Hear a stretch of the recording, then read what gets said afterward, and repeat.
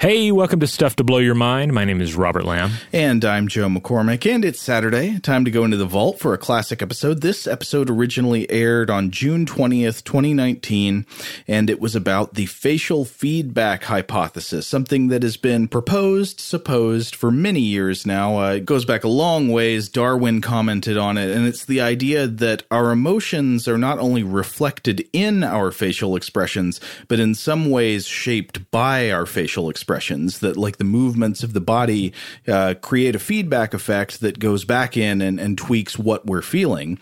And so we tried to look at the evidence to see, is this actually true? Yeah, what comes first, the smile or the happy? The happy or the smile? That's what this episode's all about. Welcome to Stuff to Blow Your Mind, a production of iHeartRadio's How Stuff Works.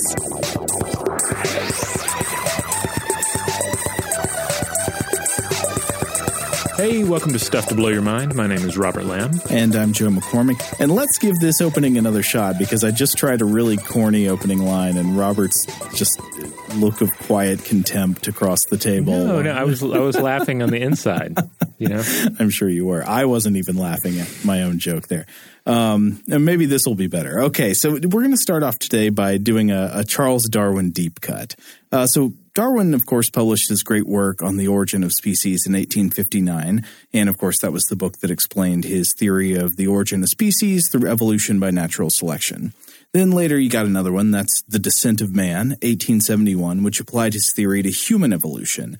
And then a year after that, in 1872, he published The Expression of Emotions in Man and Animals, which is about the biological features of emotions like happiness, sadness, surprise, fear. For example, the relationship between what we feel and the physical expressions of those feelings in the body. Because I think this is one of those little mysteries that's so close and so invisible, we forget to ask why. But why is it that emotions, which are influenced by the content of our thoughts, like our beliefs and our knowledge, what we're aware of, why do they cause these powerful, automatic, even unconscious reactions from the muscles and glands throughout the body? Why does a feeling of moral disgust cause us to involuntarily turn our faces away and crinkle our noses up? Or why does a feeling of embarrassment or passion sometimes cause blood to rush to the cheeks and cause us to cover parts of our faces with our hands? Or why does an emotionally manipulative TV commercial about a sad dog trigger these unconscious movements in the eyebrows and the corners of the mouth, or even engage the tear ducts if you're a real sap? Yes, a sad dog. The dog should be smiling and be happy, right? Well, there's always those are the things that are funny, where like a really dramatically moving, whole movie or book might not make me cry, but like the sentimental commercial with like the old dog buddy and the, buying the Purina one for him or whatever, that really like gets me going. Well, those have been finely sharpened by, multi-million-dollar marketing campaigns to cut right to the heart. Yeah, they're emotional assassins. They slip in the night. They're ninja. So I think these relationships between thoughts and feelings and autonomically regulated involuntary activity of the skeletal muscles in the face and elsewhere in the body is truly a fascinating evolutionary mystery. Why do our bodies execute these movements when we feel these things? What biological purpose does it serve? And why do so many of these relationships between feelings and movements of the skeletal muscle, not all, but a lot of them, why do they seem to transcend cultural, national, and linguistic barriers? So I think this whole area is a totally interesting subject, ripe for investigation. But today we wanted to focus on one specific question that arises from Darwin's work here. And to introduce this question, I want to read a passage with a few abridgments from the very end of the book, where Darwin writes about some of the implications of his observations about emotions in humans and animals. Quote, The movements of expression in the face and body, whatever their origin may have been, are in themselves of much importance for our welfare. They serve as the first means of communication between the mother and her infant. She smiles approval and thus encourages her child on the right path, or frowns disapproval. We readily perceive... It's right away. What? Come on, the kid was just born, just already just complete disapproval. Maybe that's more important later on. Okay. We readily perceive sympathy in others by their expression. Our sufferings are thus mitigated and our pleasures increased, and mutual good feeling is thus strengthened. The movements of expression give vividness and energy to our spoken word. They reveal the thoughts and intentions of others more truly than do words, which may be falsified. And then a little bit later, the free expression by outward signs of an emotion intensifies it. On the other hand, the repression, as far as this is possible, of all outward signs softens our emotions. He who gives way to violent gestures will increase his rage. He who does not control the signs of fear will experience fear in a greater degree. And he who remains passive when overwhelmed with grief loses his best chance of recovering elasticity of mind. These results follow partly from the intimate relation which exists between almost all the emotions and their outward manifestations, and partly from the direct influence of exertion on the heart and consequently on the brain. Even the simulation of an emotion tends to arouse it in our minds. Shakespeare, who from his wonderful knowledge of the human mind ought to be an excellent judge, says, "Is it not monstrous that this player here," and this is a line from Hamlet's soliloquy where he's watching the play and he's watching the actors, and he concludes in the end that the play's the thing wherein I'll catch the conscience of the king. But earlier in the soliloquy, he's watching the actors act, and Hamlet thinks, "Is it not monstrous that this player here, but in a fiction, in a dream of passion, could force his soul so to his own conceit, that from her working all his visage wanned, tears in his eyes, distraction in his aspect, a broken voice, and his whole function suiting with forms to his conceit, and all for nothing." You know, this is interesting getting into acting, because I feel like, maybe this is just me, but I feel like a lot of us, when we watch a well-acted scene, especially in a film, as opposed to a play where you can actually get so much closer to the facial features of the actor, if the actor is truly talented, it's something to behold, watching them channel emotion, sometimes completely non-verbally. Mm-hmm. And I think it probably stands out for a couple of reasons. For starters, there are a lot of bad or just average performances in film where you don't see authentic emotion channeled, even in like scenes of extreme emotion, which you're going to encounter more often in a film, perhaps than in everyday life.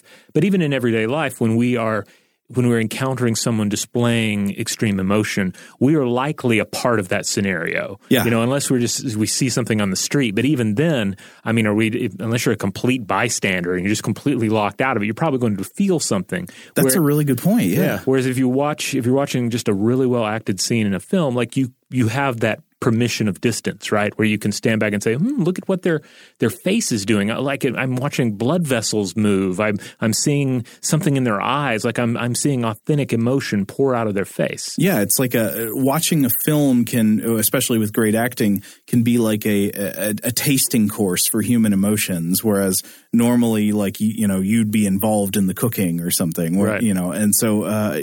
And of course, it would just be rude to try to observe other people's emotions so closely.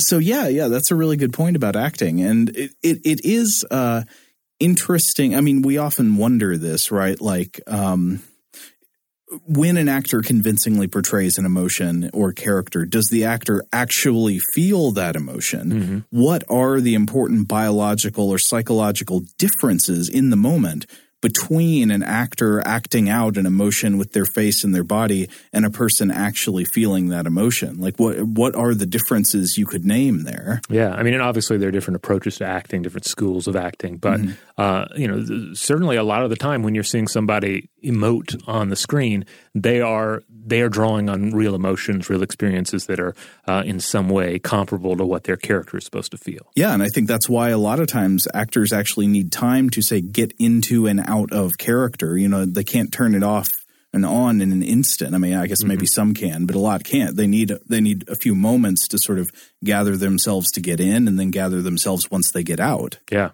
But yeah, so anyway, Darwin is suggesting here that the bodily manifestations of emotion, including the facial expressions, are not just a consequence of the emotions we feel, though they are that, of course. And the fact that we have these outward signs of the emotions we feel, of course, is useful for communicating our emotional states to others. And this could be one very important biological role that these expressions play. But he says they also are involved in the regulation and maintenance of the emotions themselves. So a smile isn't just a consequence of feeling joy. The smile contributes to and sustains and modulates the feeling of joy. The tightened lip corner isn't just a result of our feeling of contempt, but it in some way makes us feel contempt. So it's almost like they're two dogs chained to each other. And if one moves, the other one cannot help but be moved as well. Right. Well, I mean, according to Darwin's view here, yeah. So his idea is that the bodily expressions don't just follow from emotional states. They in part are the emotional states. They contribute to and control the emotional states.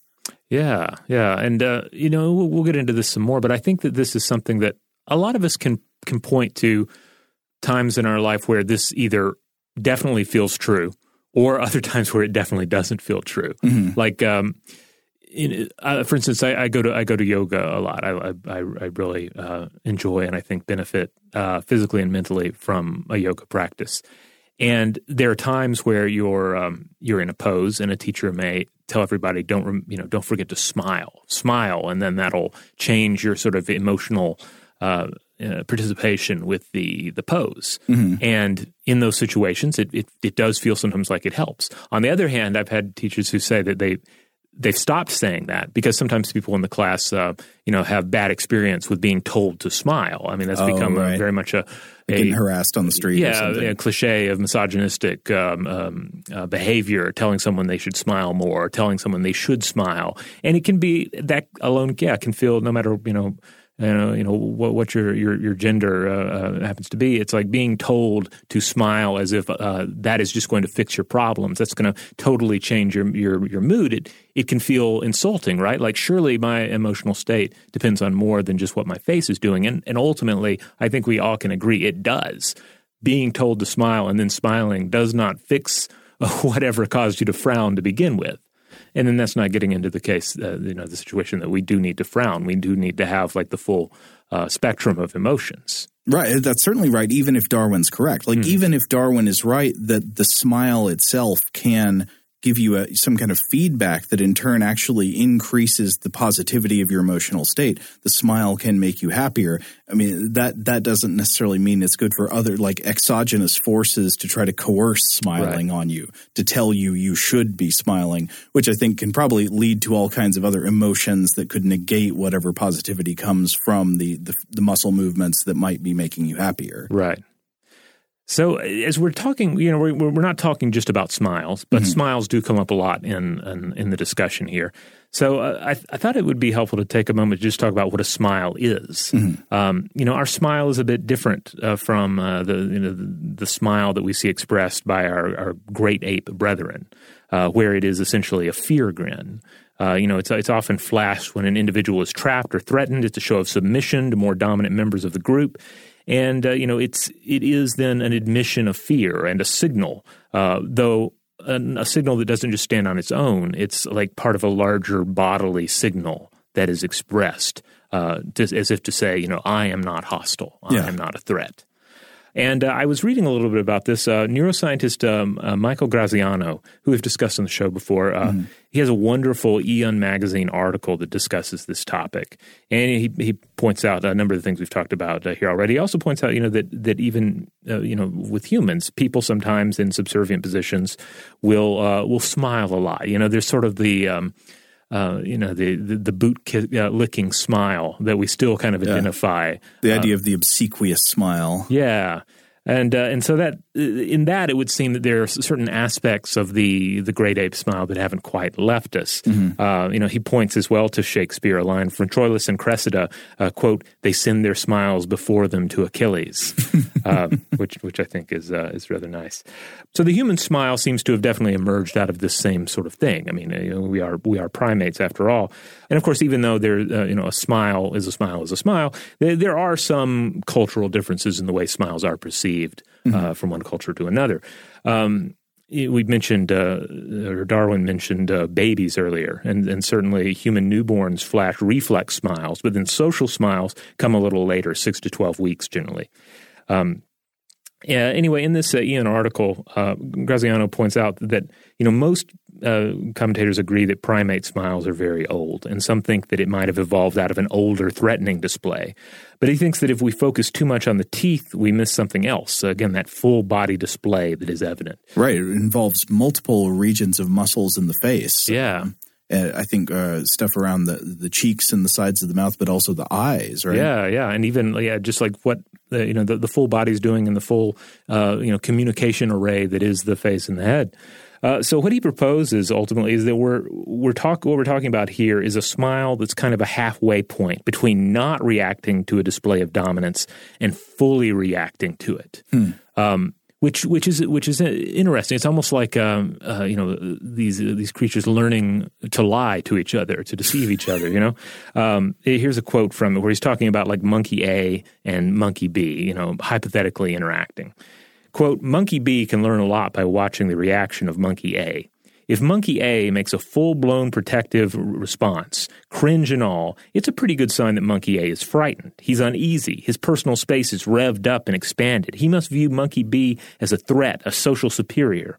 On the other hand, if monkey A reveals only a subtle response, perhaps squinting and slightly pulling back his head, it's a good sign that monkey A is not so frightened. He does not consider monkey B to be a social superior or a threat."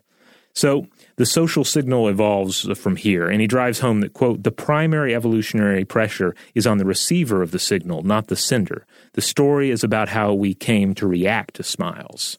Yeah, that's interesting. But it also raises all these other questions about, so if we consider the evolution of the smile as having something to do with social signaling, it relates to the social relationships between animals that live in groups and interact with each other. Why is it that in our lives, at least, I would say the smile is very divorced from that original context where you smile by yourself all the time. Yeah. You be completely alone and something makes you happy and you find yourself beaming. Yeah, this is true. Now we've discussed before, though, how we might not laugh, though. We might smile but not laugh, or at least that's a good point. The laughter might be and the smile might be more pronounced if there's someone else around, particularly someone we know. Yeah, we were just talking about this before we started recording, actually, how we watched the Mystery Science Theater 3000 episode and we laugh if somebody else is in the room. It's still funny if nobody else is there, but you just don't laugh out loud. Yeah, I'm trying to think of a time if I ever watched something and just really laughed out loud by myself at how funny it is. Nothing comes to mind. And in fact, I think I would feel weird if I did. I would feel like Sam Neill's character at the end of In the Mouth of Madness, where he's in the movie theater. Sometimes barbarian movies do it for me. I think I was laughing pretty loud by myself when I was watching Yor, Hunter from the Future. No, maybe you were just beside yourself with laughter, and therefore, you have yourself to communicate to. So basically, Graziano points out, that from here it would have been an evolutionary arms race.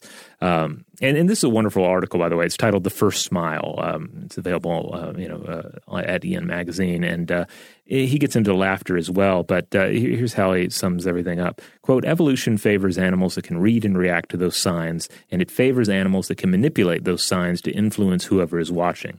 We have stumbled on the defining ambiguity of human emotional life. We are always caught between authenticity and fakery, always floating in the gray area between involuntary outburst and expedient pretense." Oh, that's well put. Yeah.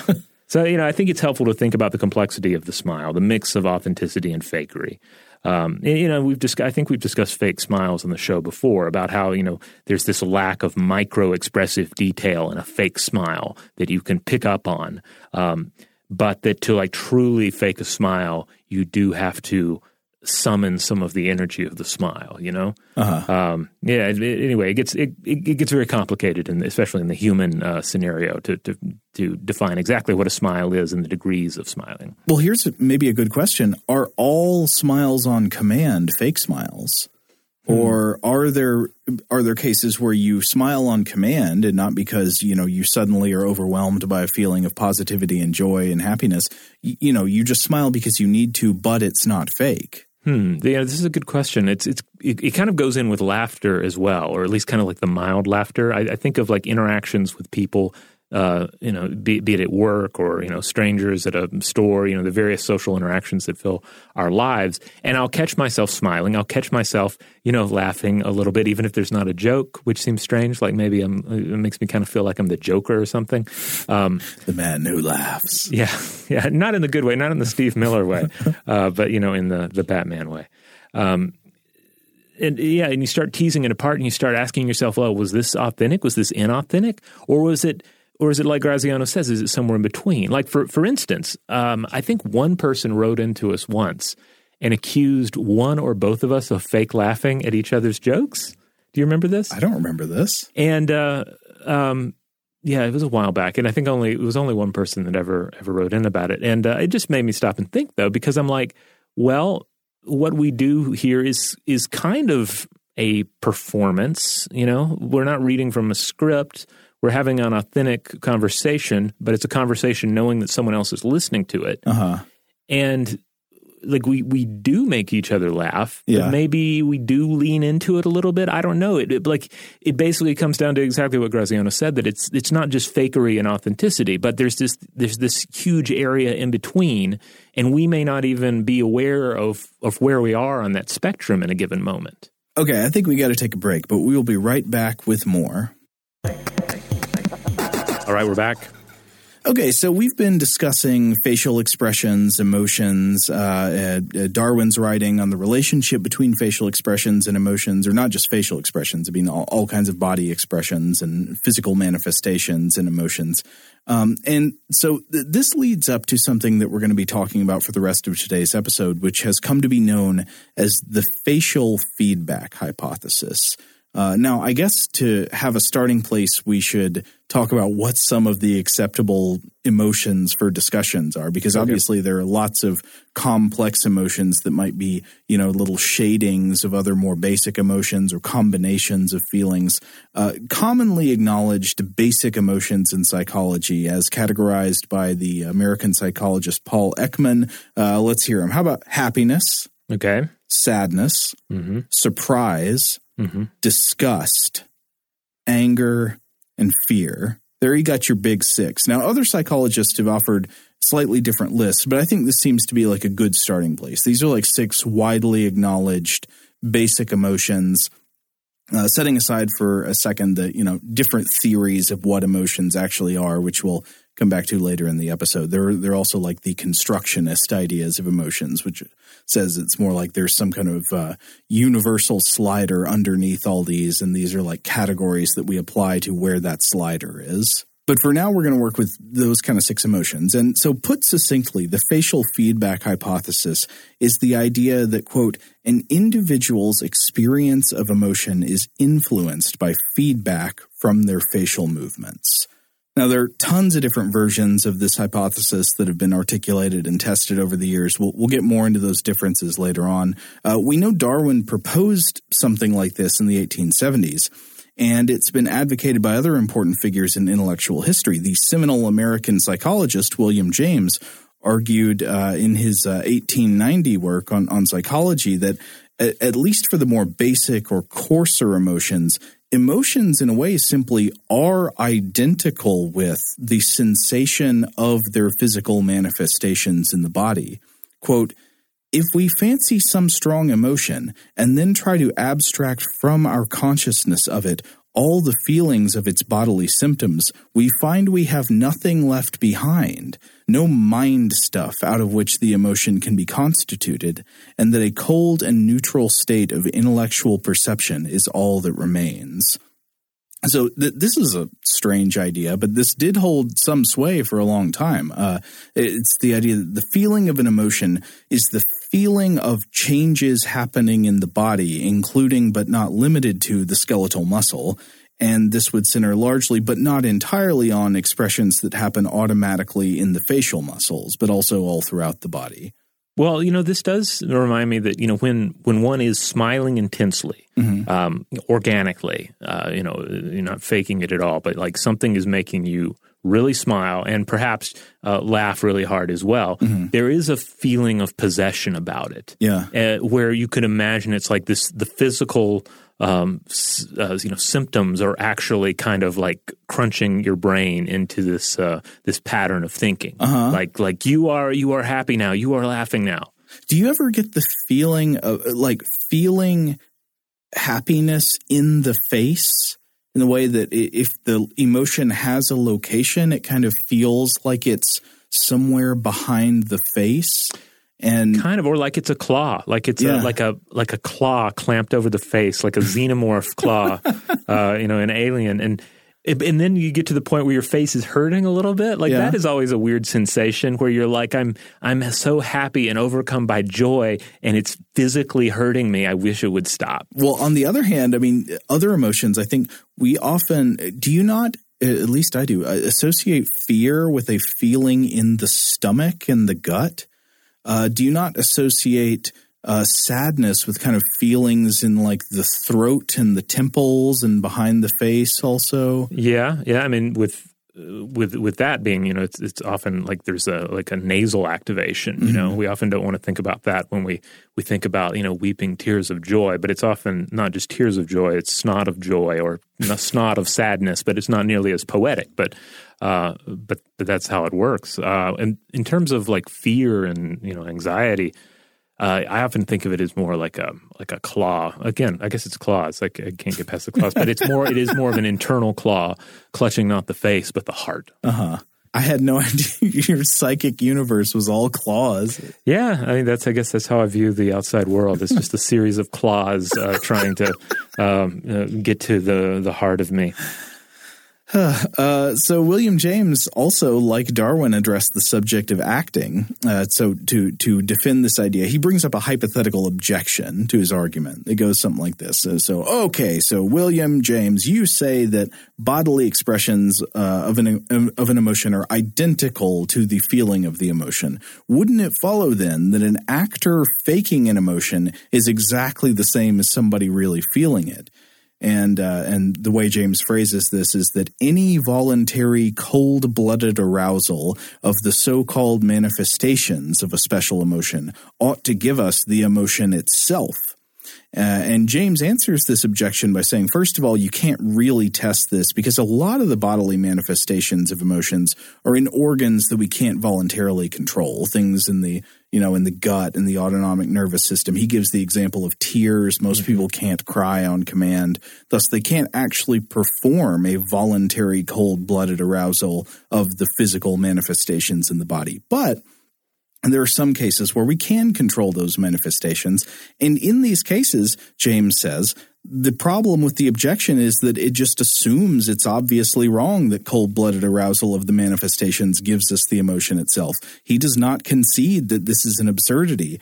Instead, he writes, quote, "Everyone knows how panic is increased by flight, and how giving way to the symptoms of grief or anger increases those passions themselves. Each fit of sobbing makes the sorrow more acute and calls forth another fit stronger still, until at last repose only ensues with lassitude and with the apparent exhaustion of the machinery. In rage, it is notorious how we work ourselves up to a climax by repeated outbreaks of expression. Refuse to express a passion, and it dies." This is a famous quote here. Count 10 before venting your anger, and its occasion seems ridiculous. Whistling to keep up courage is no mere figure of speech. On the other hand, sit all day in a moping posture, sigh and reply to everything with a dismal voice, and your melancholy lingers. There's no more valuable precept in moral education than this, as all who have experience know. If we wish to conquer undesirable emotional tendencies in ourselves, we must assiduously, and in the first instance cold-bloodedly, go through the outward movements of these contrary dispositions, which we prefer to cultivate. So this is sort of the origin of fake it till you make it, right? Yeah. Or telling people to smile and they'll be happier too. I mean, it's he puts it so well, and my response is both yes and no. Like, this feels absolutely true, but also like, so many different objections pop up as well. I mean, for starters, just the idea of like refuse to express a passion and it dies. I mean, that runs counter to a lot of, at least, certainly to the advice that is often given about passions and how we should not bury them inside of us because it won't die if it is buried inside us, that it will find a way out, and it might not find its way out in a way, or at least at a time that is that is beneficial. Well, I am also of two minds about this, and the idea of refuse to express a passion and it dies. I think I've talked on the podcast before about how I'm often skeptical of the benefits of what people call venting. Yeah. Though at the same time, I don't think it's good to, have strong feelings about something and have nobody to talk to them about. When you can't talk about something that is psychologically stressful, it's a burden on you. And so, like, on one hand, you do need to be able to talk about things, but there's this thing people call venting, which is like something is bothering them and they just like continually express their frustration in a kind of repetitive pattern about it. I tend to notice throughout my life that this, in myself and in others, this doesn't actually make you feel better. The venting process, I think most of the time, just makes you madder and madder. You work yourself up into a state where the problem assumes a larger posture than it did to begin with. And you're talking about like speaking aloud, that sort of venting, because it seems like that sort of venting has a lot in common with the things that go on inside the mind and the default mode network. As we ruminate over something, some worry, we kind of rehearse for disasters, for example, or we essentially fantasize about terrible things occurring, and it's kind of the same practice, right? I mean, it's filling your mind with some sort of negative outcome, be it you yelling at somebody or bad things happening to you. Kind of rehearsals for disaster.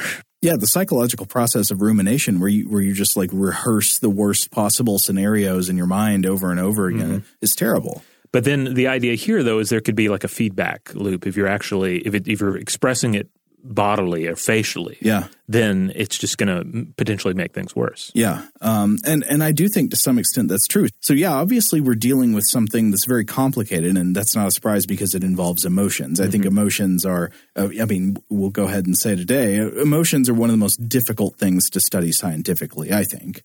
And so studies about them are often plagued with problems of inconsistency in how the emotions are characterized, how they're measured, how exactly do you quantify emotional states. It's one of the most difficult problems in all of science, I think. Yeah, how do you even agree on the basic terminology? And then if you end up creating something that seems like a useful explanation, is it ultimately just kind of a system of metaphors to try and make sense of this thing? It's kind of like the Pixar movie Inside Out. Oh, I hadn't seen it. A wonderful movie about emotions. But ultimately, like, there are not a series of individuals inside of your head arguing with each other and going on adventures. So you worry too about like to what extent you end up like going too far in one of these directions and really trying to apply language to the unlanguaged complexity of the mind.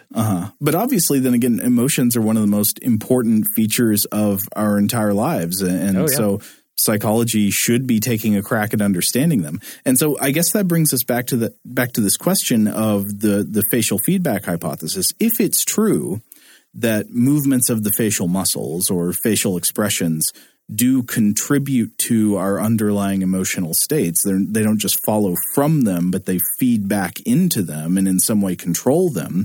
is there evidence for that? Is there evidence that that's true? And I guess that's what we should discuss next. So one thing we absolutely do not lack for is studies on this subject. The facial feedback hypothesis is huge, and it's a very complicated subject with a massive and conflicting research history. There's no way to discuss all these studies, but in a minute we will be looking at a recent meta-analysis paper that sort of gives an overview of these findings.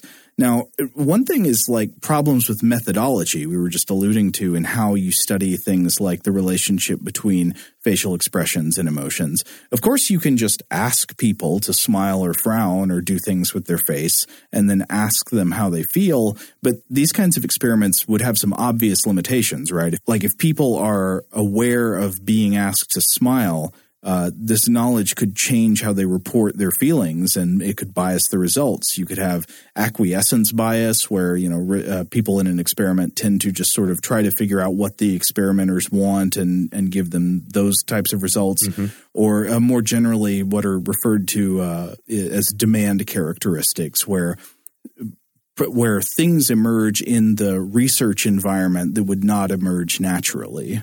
So different tests devised over the years have tried to get around this a number of ways, trying to contort the facial muscles and see if that does something to emotional states without just saying, hey, could you please frown for a minute, and then we're going to ask you to do a questionnaire.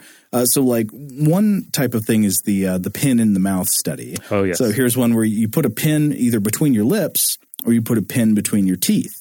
When you put a pin between your lips, it just happens to form your face into a frown. When you put a pin between your teeth, it happens to induce the same muscles that you would use in a smile.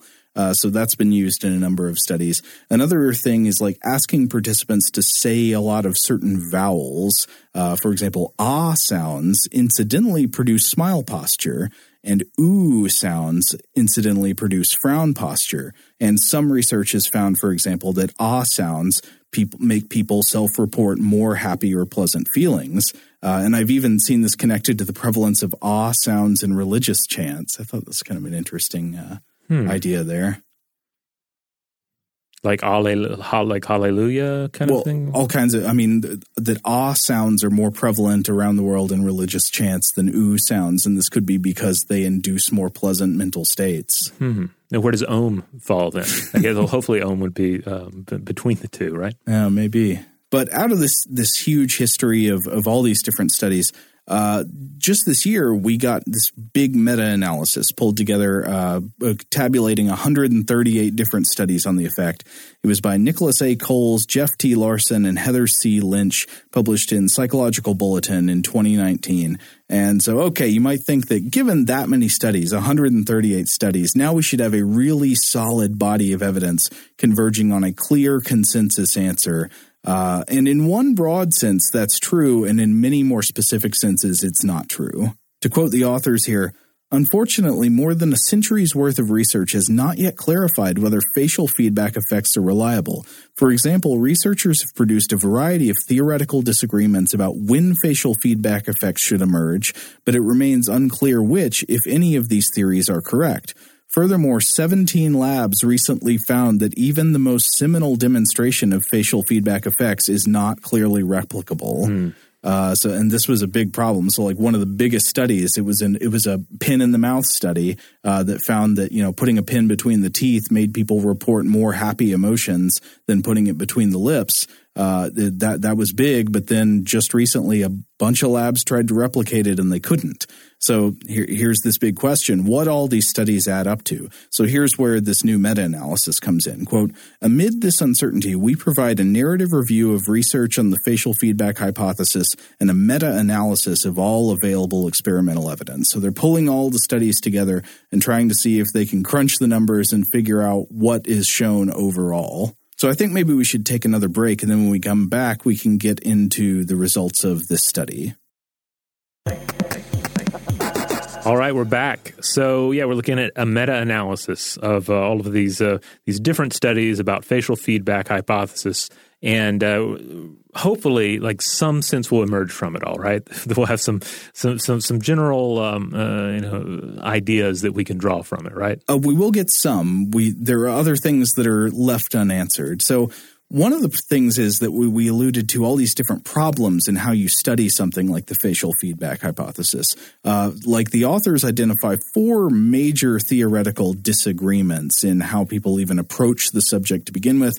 I'll try to simplify them as briefly as I can. One is modulation versus initiation. Okay, so one view says that emotions are maintained and modulated by body expression. So you're genuinely happy, you're feeling happy, and that makes you smile. And then the smile can maintain and intensify the happiness, or suppressing the smile can put a damper on the happiness. This is the modulation hypothesis. Meanwhile, the other view would say that at least some emotions can be created out of nothing with facial feedback alone. So maybe you're feeling neutral, but you make yourself frown for 5 minutes and you actually end up feeling sad. This is the initiation hypothesis. Though the authors note something interesting here that maybe we wouldn't have thought about otherwise. They know that this distinction assumes that emotional experiences have a beginning and an ending, that they are discrete rather than continuous and always in flux. Like, if you feel happy, can you pinpoint the moment when you started feeling happy? And was there no happiness before? Or was it just something that got turned up in amplitude but was there before?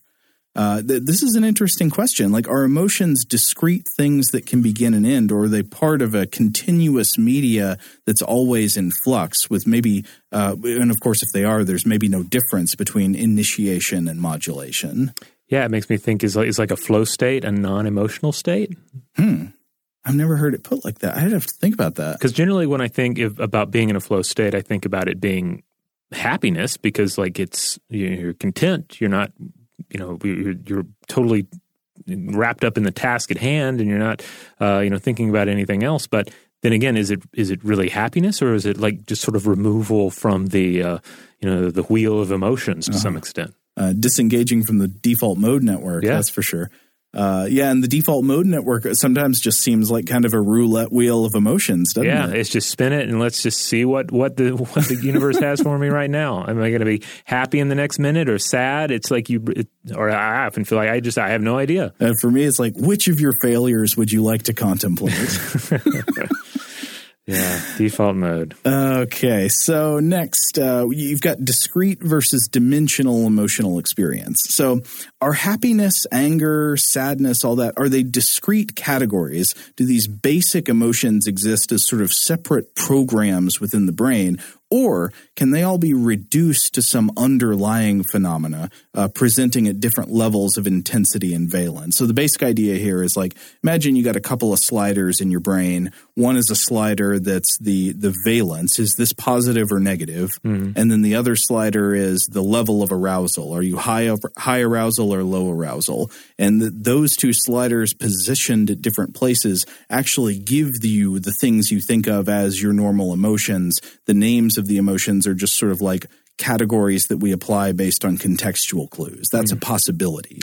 Yeah, I was thinking a little about this yesterday because I was working on another episode's notes, and I was listening to a little Jackson Browne. I was playing Fountain of Sorrow. Okay. And I had to stop. It's like, because I was thinking, is this song making me feel good or bad? Is it making me happy or sad? It's like, but it's neither. It's this mix of both. Like, it's a kind of a sad, bittersweet song that's beautifully recorded, and I have nostalgia for it. But it's also it's complicated. Yeah, there are a lot of moments where you can start to wonder if this is, I think, sometimes called like the constructionist or core affect idea of emotions, where they're not these discrete programs running in the brain, but they're the same thing.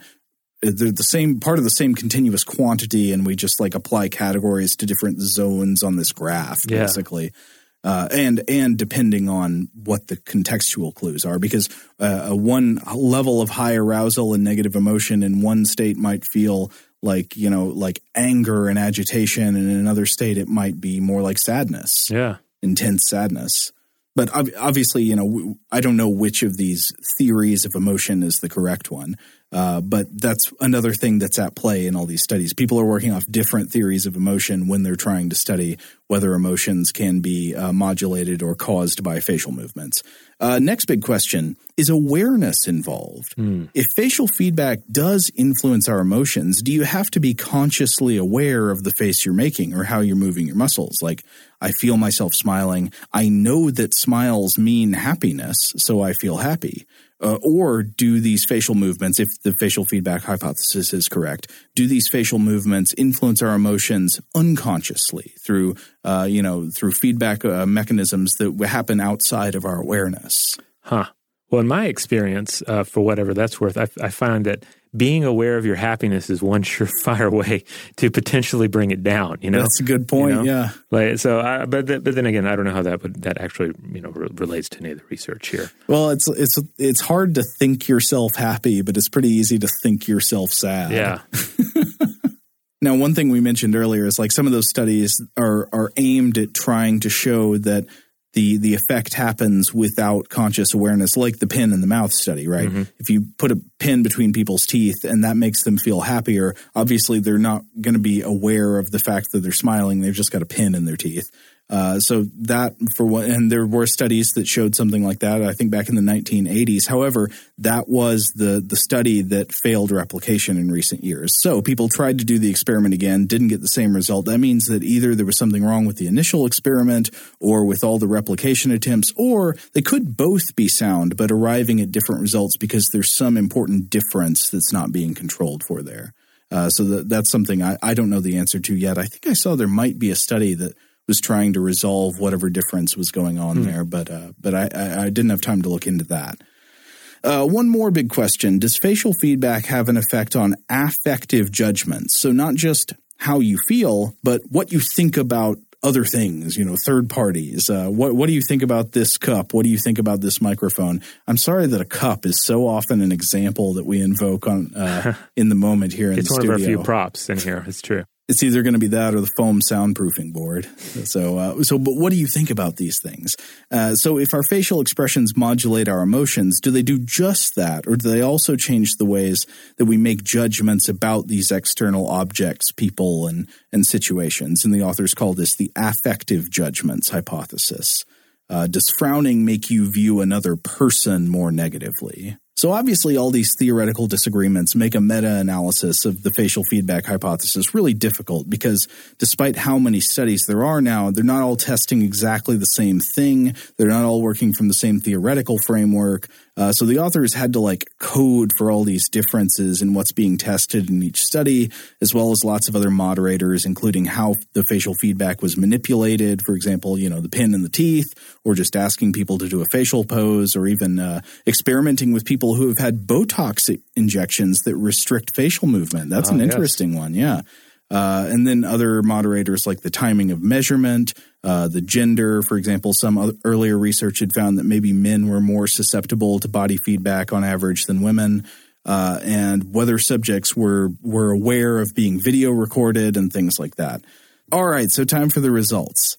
I would say the top line here is that some facial feedback effects seem to be real, but the effect is not huge.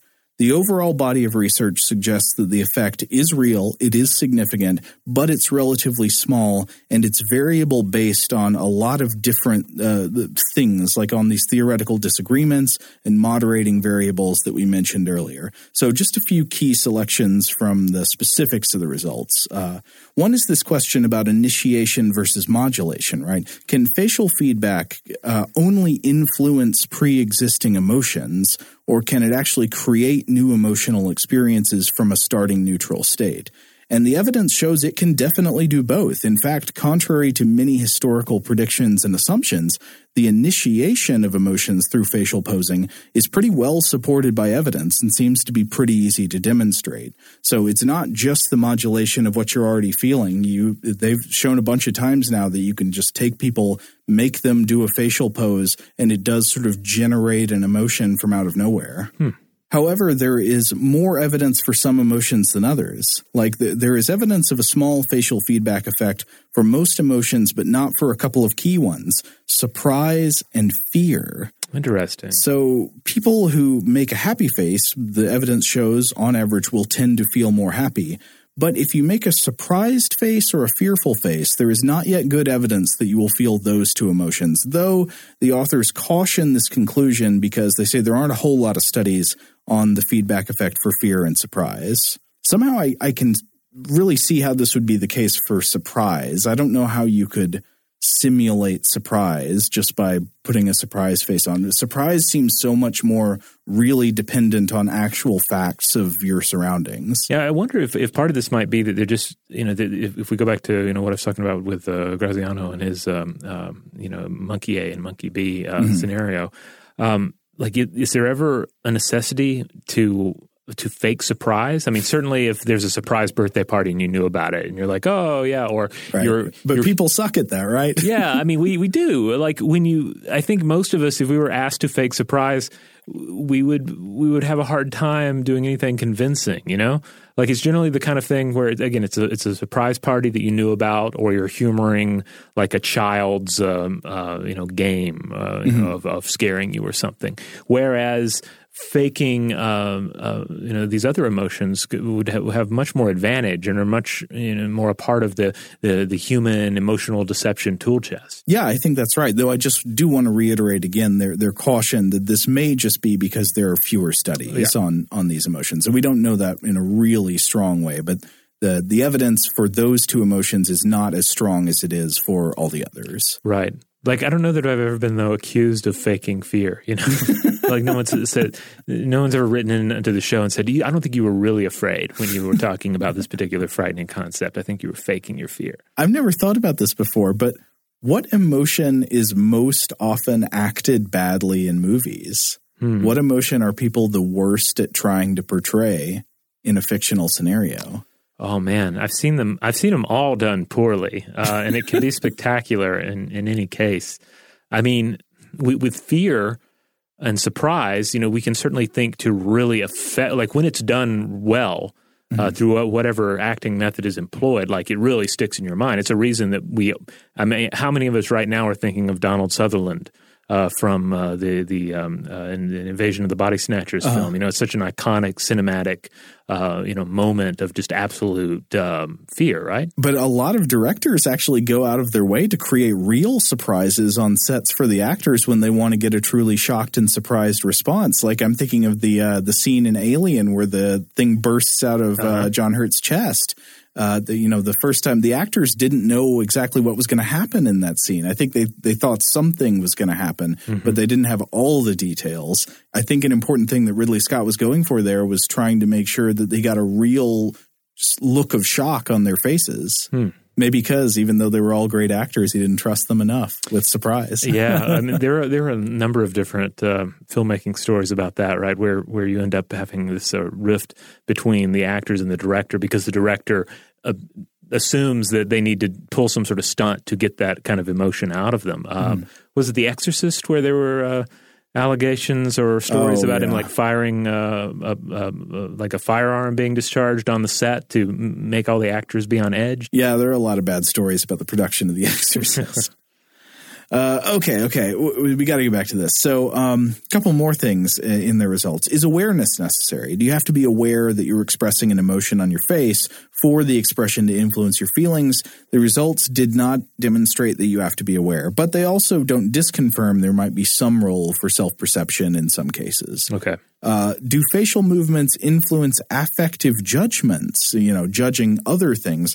The authors found that this question, unlike the general question of facial feedback, suffered from publication bias. And that's, of course, when studies confirming an effect are more likely to be published than the same studies if they had disconfirmed the effect. When that bias was corrected for, the results did not yet indicate strong evidence for facial expressions changing affective judgment. However, the authors caution against abandoning this line of inquiry because this one could be highly context dependent. They point out that there's some other research in psychology that suggests emotions only change our judgments about external stimuli in some contexts, maybe like when emotion seems relevant to the thing you're judging. More research is needed here, to invoke a cliche. But then they also talk about how their findings interact with some competing psychological theories on the nature of emotion, like we talked about earlier.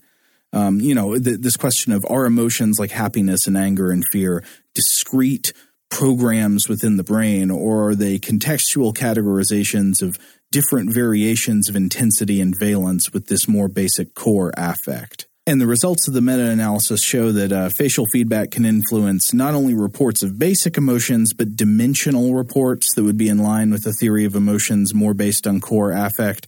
So facial feedback doesn't really solve this question. As best I can tell, it could be consistent with either way of looking at what emotions are.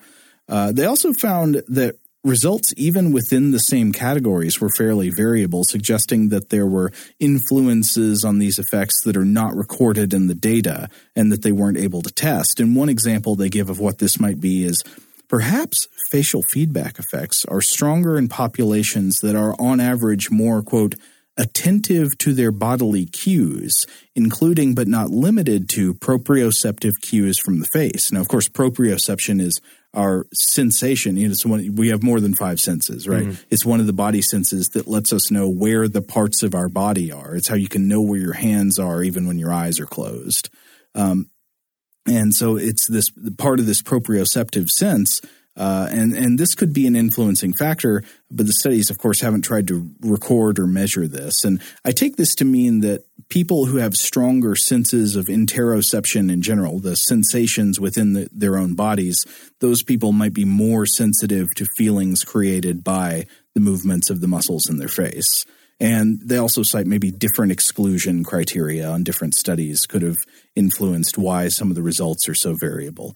But they say in the end that, quote, the cumulative evidence to date suggests that facial feedback does indeed influence emotional experience, given all the caveats we just talked about. So I think that's interesting. So, what are some takeaways from this? Number one, we don't know yet when and why the effects will be largest, and in general, the effects are real, but kind of small.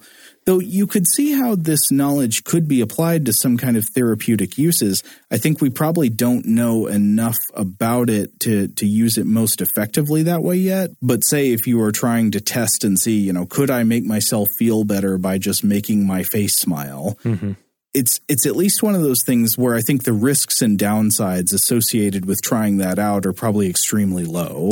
Right. I mean, especially if you're not, to come back to the yoga example, like if one does experiment with smiling during certain poses, like you're also doing all the yoga. You're doing there's also the experience of, say, working with the teacher, of being in the space. There are all these other factors that are contributing, and you're not going to make or break it necessarily by engaging in this smiling exercise. Yeah. Likewise, I should point out, though, that there are other things, the exercises that one does with your face that could possibly play a role here. Mm-hmm. Being, for instance, just moving your face around in odd ways, or making what is referred to as lion face, where you just make an exaggerated,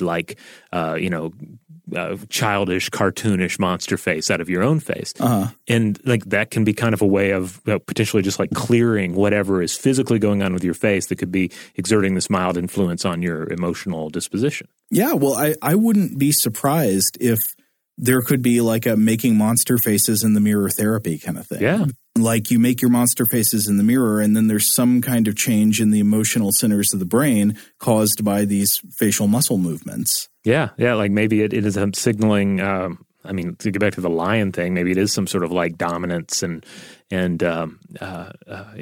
aggression that is relayed, or maybe it's simply your brain is not that familiar with it. Do I ever make lion face the rest of the time in my life? I don't think I really do. So maybe I don't have a bunch of emotional material just lined up for that particular facial feature. Yeah, and so I would emphasize again, obviously we don't know how effective this could be in the long run. Say you were trying to do something really serious like battle depression or something. Yeah. We're not necessarily saying this is the fix because, again, the effects are small. We don't know exactly how effective it would be at that kind of thing, or what ways you could manipulate the scenario to make it more effective.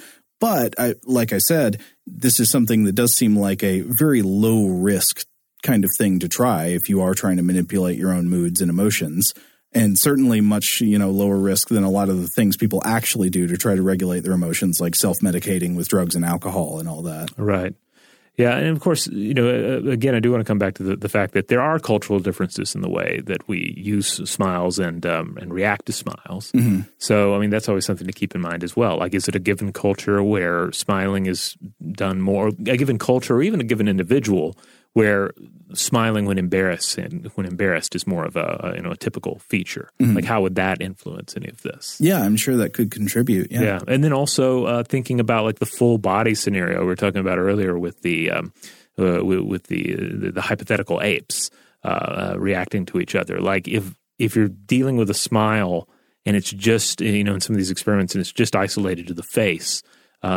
Is that truly the expression, or should the smile be part of a broader physical manifestation? Well, another thing that makes me think of is this came up a little bit when we were thinking about the idea of research that used people who had Botox injections in the face. Mm-hmm. To see, if that affected their emotional cognition. This makes me think more generally about the relationship between skeletal muscle in the face and throughout the body and our emotional states, and whether there could be relationships there that we don't fully understand yet, but that how you use your body contributes to your state of mind. Absolutely. But, the great thing about all of this is that this is a wonderful area for individual experience and feedback on this episode.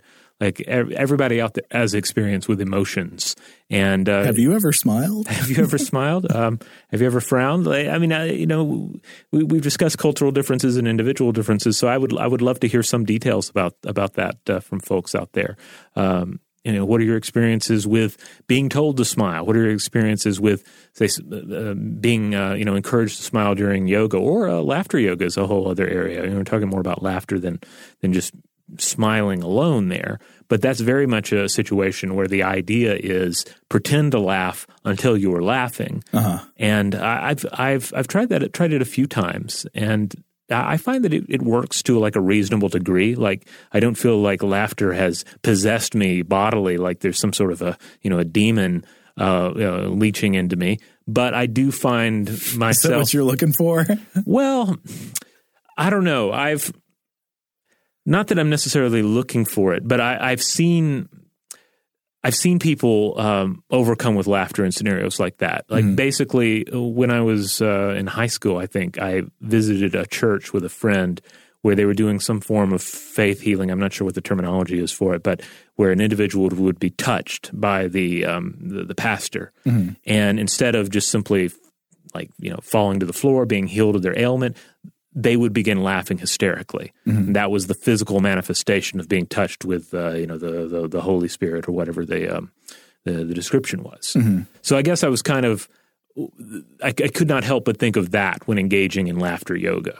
So I just want to drive home that my experience was not a situation of being overcome by, out of control laughter. But then again, the priming wasn't there for that to be the case either. Mm-hmm. So, could be a situation where if I were entering into it and people were saying, yeah, we're going to do laughter yoga and you're going to lose control of your body, then perhaps I would be more inclined to fall into that scenario.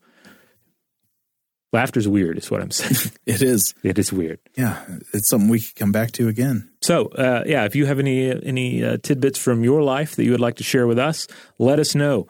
In the meantime, check out StuffToBlowYourMind.com. That's the mothership. That's where you'll find all the episodes. And we want to remind you, if you want to support this show, the best thing you can do is tell your friends about it. Share the episodes with people you know, but also rate and review us wherever you have the power to do so. So wherever you get this podcast, throw us some stars, leave a nice comment. It really helps us out. Huge thanks, as always, to our excellent audio producer, Tari Harrison, and to our guest producer today, Maya Cole.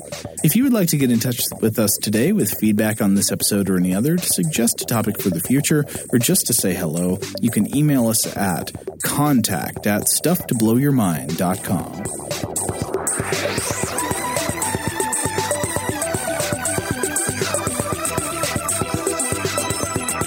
Stuff to Blow Your Mind is a production of iHeartRadio's How Stuff Works. For more podcasts from iHeartRadio, visit the iHeartRadio app, Apple Podcasts, or wherever you listen to your favorite shows.